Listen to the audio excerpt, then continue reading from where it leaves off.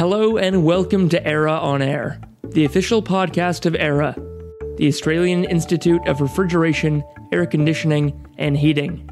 This is the last of a three-part series from the recent Melbourne Forum event on energy poverty. Check out the other two episodes first, as at the end of this one there's a Q&A with all three speakers. Today's episode is with Michelle Burton from Sustainability Victoria, talking about a pilot program in the Latrobe Valley, aiming to retrofit homes to make them cheaper to maintain at comfortable temperatures. Thank you. Today I'm going to talk about the Latrobe Valley Home Energy Upgrades Programme. It's a programme that we're undergoing at the moment. It started in 2017 and it will continue on until mid-next year. It was announced as part of the 2016-17 state budget with a funding of $5 million. And there was a lot of property in the Latrobe Valley that was developed for the mining sector when it came about in the 1950s and 1960s. It wasn't necessarily designed to be long-standing. It certainly wasn't designed necessarily to be still around today. So a lot of it, like cement, fibro, kind of not energy efficient in the slightest. And a lot of it is still there and not really servicing the people very well that live in the valley. As we've already explained, it was designed to help low-income households save energy and to improve their thermal comfort. It's in the Latrobe Valley, but it's specifically across the local government areas of Latrobe City, Wellington and Ball Ball. So as well as helping to improve the thermal comfort and save energy, it's also about helping the Latrobe Valley community, which is a community in transition. So Hazelwood Power Station and the mine was closed down in 2017. And it's a pretty economically deprived region of Victoria. Another purpose was to help stimulate economic growth in the region. So as a part of the programme, we have been responsible for the employment of local tradespeople, for example. So the deliverables of the programme are 1,000 homes will receive home energy upgrades. They will be valued at up to $4,500 per household. The programme is only open to low-income households. So the eligibility criteria for that is defined as people with a healthcare concession card, a pensioner concession card, be a member of an energy or water retailer hardship scheme, and I'll talk more about hardship in a bit, be a community housing tenant, but it wasn't or it isn't people that live in public housing are not eligible for the programme. And across the three local government areas, we are trying to make sure that the householders that participate represent the population of each of those areas. So in Latrobe City, for example, there are about twice as many households as there are in Wellington and Ball Ball. When the funding was announced for the programme, we obviously did some research into looking at what the number of households were that would be like our target audience in the region. And I guess the most important thing from this diagram to take is that there are approximately 16,500 households in the region that were eligible. The total households in the region are approximately 67,000. This has probably changed a little bit because this research was done in 2017. You know, it's approximately about right. As we said, the programme was announced in February 2017. And the Latrobe Valley Authority, which is a state government agency which is based down in the Latrobe Valley, is the front face of the programme. The reason for that being they have an office down there and have a good profile in the community. So it was thought of as more useful that a local government agency would be the main contact point. Hills Energy Solutions, a business that deals in retrofits as its bread and butter, was appointed to help deliver the programme in July 2017. And the contracts were signed in December 17, and the programme went into delivery mode mid-last year. So the reason it took quite a long time is because there was a lot of health and safety and risk factors that we had to take into account to make sure everything was, in the best possible shape it could be before we engaged in the programme. And then more recently, we have engaged with First Person Consulting, who will help us to determine the energy savings as a result of the programme and also look at the customer satisfaction. And just as an aside, I was actually talking to Ella from First Person Consulting, who's here today, and they've just started receiving back some of the participant satisfaction surveys. And the results, people are reporting really great outcomes. But just to share with you, apparently somebody has got back saying that they haven't had hot water for several years, and they've had to take their children to their mother's house to shower them for a long time. And so this programme has made a really big difference to their lives. And an elderly person has commented that they can now heat their house to 16 degrees, and that's great. So and 16 degrees to me is pretty cold, but, that's a good outcome for that person. So that's really great. So in terms of recruitment for the programme, people were able to express their interest in participating in the programme. It was widely promoted in the media, and a lot of people signed up to the programme through that process, about 200 people.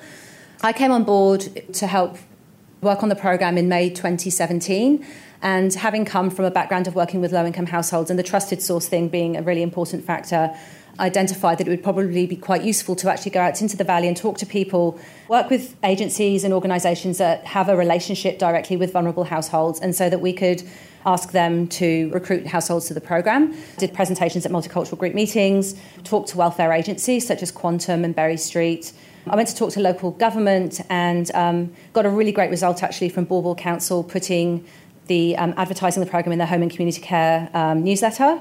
So a lot of elderly people signed up from that. And then also have been working with retailers to recruit hardship customers to the programme. And so the retrofits that are actually available in this programme, so there's a range that can be offered to the householder. And one of the great things about this programme, it also makes the programme very complex, is that it is very tailored to each individual home. So they could have insulation, hot water heating, central heating, lighting, reverse cycle air conditioning, solar panels, space heating, window coverings. There's probably some I've forgotten there. We call them upgrade packages, and essentially the delivery partner determines which upgrade package is most suitable for each household, up to $4,500. About a year ago, we decided that we should probably target, well, actually it was probably more than a year ago now, working with hardship customers. So while hardship customers are eligible for the programme, a lot of people that are on energy hardship don't necessarily even know that that's what it's called. They don't necessarily self-identify as being a hardship customer. Just to explain what hardship is, it's people that are struggling to pay their bills and have entered into a payment plan with their retailer. Currently, or according to the Essential Services Commission Victorian Energy Market Report from last year, the average debt of a hardship customer was $1,436. And in Victoria, 98,000 households were on hardship. People in energy hardship, it's obviously a problem. There was also new legislation that was brought in January 2019, to put more obligation on the energy retailer to help customers manage their bills. So hardship isn't really supposed to be about letting customers get into an enormous amount of debt and then trying to help them chip away at that. And what actually ends up happening is when they have this large debt, they're obviously still using energy. The payment plan is probably never going to pay the debt off, let alone cover the energy that they're using. So there's an incentive for the retailer to manage the process better. And obviously it's not great for the consumer of the energy to have this big debt. We actually had a really positive response from the energy retailers in terms of wanting to work with us to try and help their hardship customers be recruited to the programme. So we established a stakeholder reference group comprised of energy and water retailers, probably those that have more customers in the Valley. So you're looking at AGL, Origin, Energy Australia, there's Alinta, Simply Energy and Red Energy. Try to run a bit of a concerted campaign to get the retailers to recruit their customers to the programme in early 2018.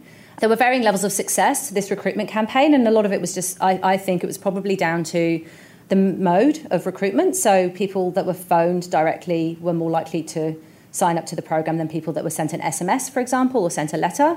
One retailer in particular did really well, and they had a dedicated person who had a relationship, I think, already with a lot of the hardship customers. They actually managed to get 80 people registered to the programme. Moving on from our initial work with energy retailers, we asked AGL if they would like to work with us to specifically recruit 90 of their customers to our programme, and they would actually help fund those retrofits. We entered into a contract with them in late 2018, and it was determined that Sustainability Victoria would make the calls to recruit the households, mostly because we just have more experience of how to work with this particular cohort, recruiting them to retrofit programmes. And we saw it as a bit of an opportunity to run it as a randomised control trial with BehaviourWorks Australia, and to test two different scripts to see the effectiveness of different behaviour change interventions. So BehaviourWorks Australia, if any of you don't know, it's behaviour change research body that's housed in Monash University. So we called over 200 households as part of the trial, and we used the behaviour change interventions to try and convert them to full participants. And out of that, we managed to get 76 households recruited to the programme, which isn't actually bad considering that was a fairly small pool to start with. And the behaviour change interventions that were trialled were scarcity, so we can only invite a select few households into the programme, loss aversion, so avoid losing money on your energy bills, norms, so most people at this point are happy to go ahead with the upgrade, and making future consequences more salient. So imagine how you would feel if you got a future energy bill that is lower than you expected. So one of the things, this program was announced and we had to go into delivery mode very quickly. And so with the benefit of hindsight, it would have been really good to have spent more time planning the recruitment and sort of how we capture the data processes properly. Finally, while this program is great because it delivers a really tailored retrofit package to householders, it's much simpler to say we're just going to install solar or we're just going to install heating into 1,000 homes. Ultimately, it will be much more of an effective program, but it does make it much more complicated to roll out. That's me. Thank you. Thank you very much, Michelle. I would like to invite all speakers to the stage to answer questions from the floor. Thank you. Alan Pearce from RMIT and a few other places. I guess I wanted to preface my question. As someone who's been trying to do something about this train wreck for 30 years or more, it is really exciting to see what's going on here and to see just how people are unravelling the complexity of this situation. But I guess my question is really about the next stage of the challenge, which is what do each of the panel think will be the strategies or policies that might deliver this kind of support to 500,000 Victorian households? I'm not going to talk about Victoria, but I think one of the things that's become very evident to us is that effective action on this covers a range of government agencies. It covers a range of, jurisdictional and Commonwealth governments. And so I think, and it requires people to move out of those silos and talk to each other. We've been talking about the need to establish a social compact, that what we're actually talking about is a commitment by governments, and that you would hope that it's governments at the highest level, it's First Ministers and the Prime Minister. We haven't, I don't think we've got there yet. But I think we're starting to see a bit of a sea change that helps focus on these issues, actually largely because we've almost wrung as much as we can out of energy regulation. Energy retailers can do so much, but they're actually not going to upgrade your house. So it's then about, well, whose role is it to step in and help with that? And so I think the focus is switched back onto government. The next steps, I think, is around, as I said, trying to encourage governments to move out of those silos and talk to each other. Our programs are pilot programs. They're often pilot programs, retrofit pilot programs run, and obviously we would like to see something happen with them. So in my team, my colleagues run the Victorian Healthy Homes program, and that's great because it's a research program that actually links health outcomes with retrofits with elderly households. So I'm pretty hopeful that will actually help have some impact on policy making going forward because of the research component.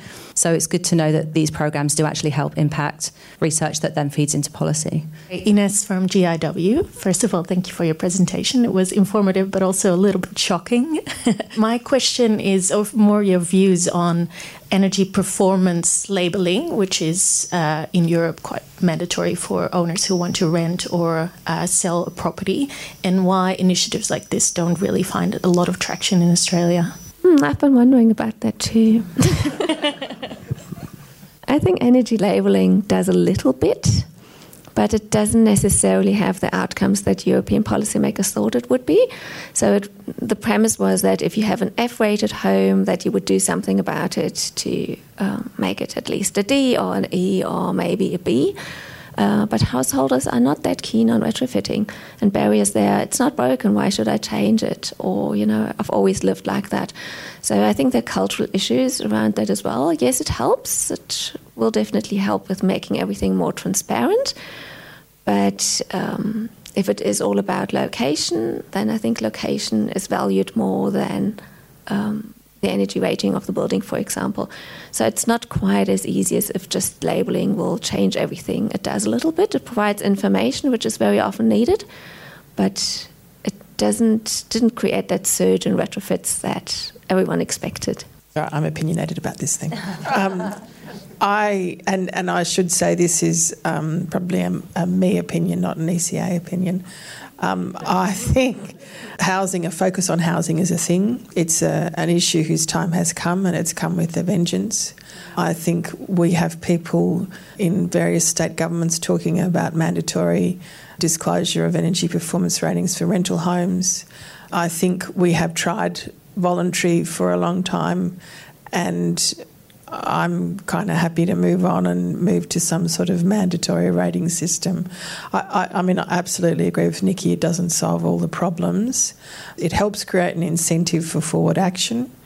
The two complaints that you hear when people talk about improving energy performance is, oh, well, consumers don't ask for it, or it's going to be too expensive. And I think we've sort of solved that it's going to be too expensive. Consumers are going to start asking for it. We're talking with our constituents. There's enough information now about climate change. That dialogue's going to change. Hi, Anna Lindstad, architect with FPPV. And again, like Alan said, fantastic work, all of you. It's really, really good. I just have a question about the reason for all this, which is the cost of power, particularly electricity. And as I understand it, the main reason why the electricity costs have soared, apart from retailers and utility companies wanting to make a profit, is that they need to increase the infrastructure to meet the peak demand. So also, as I understand it, we now have the technology with smart metering in all households to actually manage that demand load. And so people like me who are very fortunate and have a passive solar house that doesn't need air conditioning, I would be happy for my power supply to be shut down to, bare minimum, so that some poor elderly person can have the air conditioning that they need because they've got a terrible house. And so in your lobbying, have you got the capacity to or the opportunity to lobby from that front as well to reduce the demand? A couple of things, I think, is that cost drivers have come from a range of sources. The introduction of renewable energy, which has meant that the networks had to work in ways that we haven't anticipated. We have what is the largest energy generation source in Australia is now people's roofs, and that's putting strains on the network that nobody really anticipated. So I think there's, and that's had a cost. So that transition has had a cost. One of the things we have heard consistently from customers, we do a community listening tour where we go out into the regions and ask customers what they're thinking, and it's come up without fail at every meeting we've had, is if I've got a solar panel on my house, I'd like to donate that to my mother to reduce her bill, or I'd like to give it away, or I'd like to somehow share that. One of the issues, I think, within the current regulatory framework, it's entirely centred on an individual customer. There's not really a concept of community. We don't really have the retailers at the moment who are very good at being able to manage that. But they'll come as well, I think. There is one company, I'm about to sign up with them, that offers residents with smart metering the opportunity to reduce their power demand during peak times. I think it's called Power Shop. Oh, Power Shop, yeah. No, you certainly it's very limited. It's kind of new, and, I'd just like to see more of that, to be honest. No, and that's the research we found. The incentives are poor at the moment for retailers to do that. That's something we'd like to see change, and I think something governments are conscious of. G'day, my name's Joel. I'm just an apprentice carpenter from down the Peninsula way. I just have a quick question for Michelle. So your drop-off rate throughout the hardship customers? Yeah, the hardship customers. Yeah. So I don't know whether you've done the approach where AGL are able to physically print on the bill that they're eligible, so you're gaining that trust through AGL straight away. So it's something that. Well, thanks. So AGL initially sent an SMS to their householders, letting them know that we were about to call them. So they try to prep them that way. I think one of the issues might be that someone from Energy Australia once said to me that that energy retailers are more hated than banks. And so I think one of the issues is actually that AGL isn't necessarily probably seen as a trusted source to its own customers. And that's nothing against AGL, it's just all retailers. I think that's probably the case. And as this person said to me, the only time, you never get good news from your retailer. You're either, even if you pay your bills on time, you're only ever going to hear from your retailer when you get a bill. Or obviously if you're a hardship customer, then you're having more problems than that. Certainly there's a lot of avoidance of people opening mail and that kind of thing when they are in a lot of debt. So I don't even know if they would necessarily open their bills. I mean, they might not. It's interesting. I wonder whether part of the reason why there was a lower uptake was because of our association with the retailer, even though we were targeting their customers. But like I said, we don't know for sure yet because we haven't actually done all our evaluations. Hi, I'm Mel. I work for a bank, so it's a nice segue into the trusted parties. But my question also on the retailer piece, and particularly for you, Michelle, because you seem to have this great partnership with AGL and maybe some other retailers for the program. If there's such a good incentive for them to support this program to alleviate some of the energy hardship customer base that they are dealing with, why wouldn't they want to carry this program on beyond the pilot stage in partnership with yourselves? And maybe the other piece on the energy retailer aspect is, I don't know about anyone else in this room, but I get spam phone calls almost every week from people pretending to be energy retailers, so I don't answer those phone calls, those text messages, and I imagine that that's quite a difficult challenge to overcome with this program. I think engaging generally these days is difficult. Like even email, people seem to see it as a news feed, so lots gets ignored. Yes, well, we are talking with the retailers about our relationship going forward. Obviously, being a state government agency, we also have to consider our reputational issues around aligning ourselves with a retailer or multiple retailers. So we do have to bear that in mind. But we are working very closely with the retailers. So we have that stakeholder reference group that I was talking about. And in fact, we're meeting next week. And I think with AGL, we're just seeing how it's been quite frustrating because it's quite hard to engage these customers. So while we have entered into this contract to recruit 90 householders, and as I was saying before, we managed to recruit 76, I actually didn't then go on to say that of that 76, we've only managed to convert so far 42 into full participants. So that drop off, even after they've officially been recruited to the programme, is quite large. So that might be a reason why it might be tricky to take this, sort of make this a partnership going forward, in that it just might be we might have to think of some more inventive ways of actually engaging with householders if we wanted to do that. But I guess just watch this space and we'll see what happens. Right, thank you. Once again, I would like to thank all the speakers, Nikki, Kerry and Michelle. And tonight's presentation is going to be available from the Melbourne Forum website by tomorrow afternoon. And an online survey will be sent to you. Please take some time to complete that.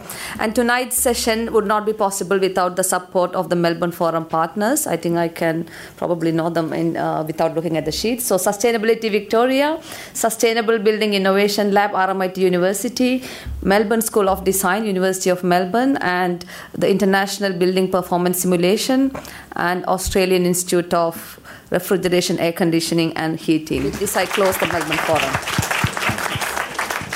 And if you joined us for all 3 episodes from this Melbourne Forum event on energy poverty, thank you. We hope you've enjoyed it. But if this was your first, I hope you're happy to hear there's 2 more waiting for you. If you're enjoying the show, let us know. We'd love to hear from you. You can reach us by dropping a line to era@era.org.au. If you have any requests or ideas for topics or guests, we'd love to hear them. And if you are enjoying the show, we'd greatly appreciate it if you tell a friend. I've been your host, Mark Spencer. Thanks for joining us today. We'll be back soon.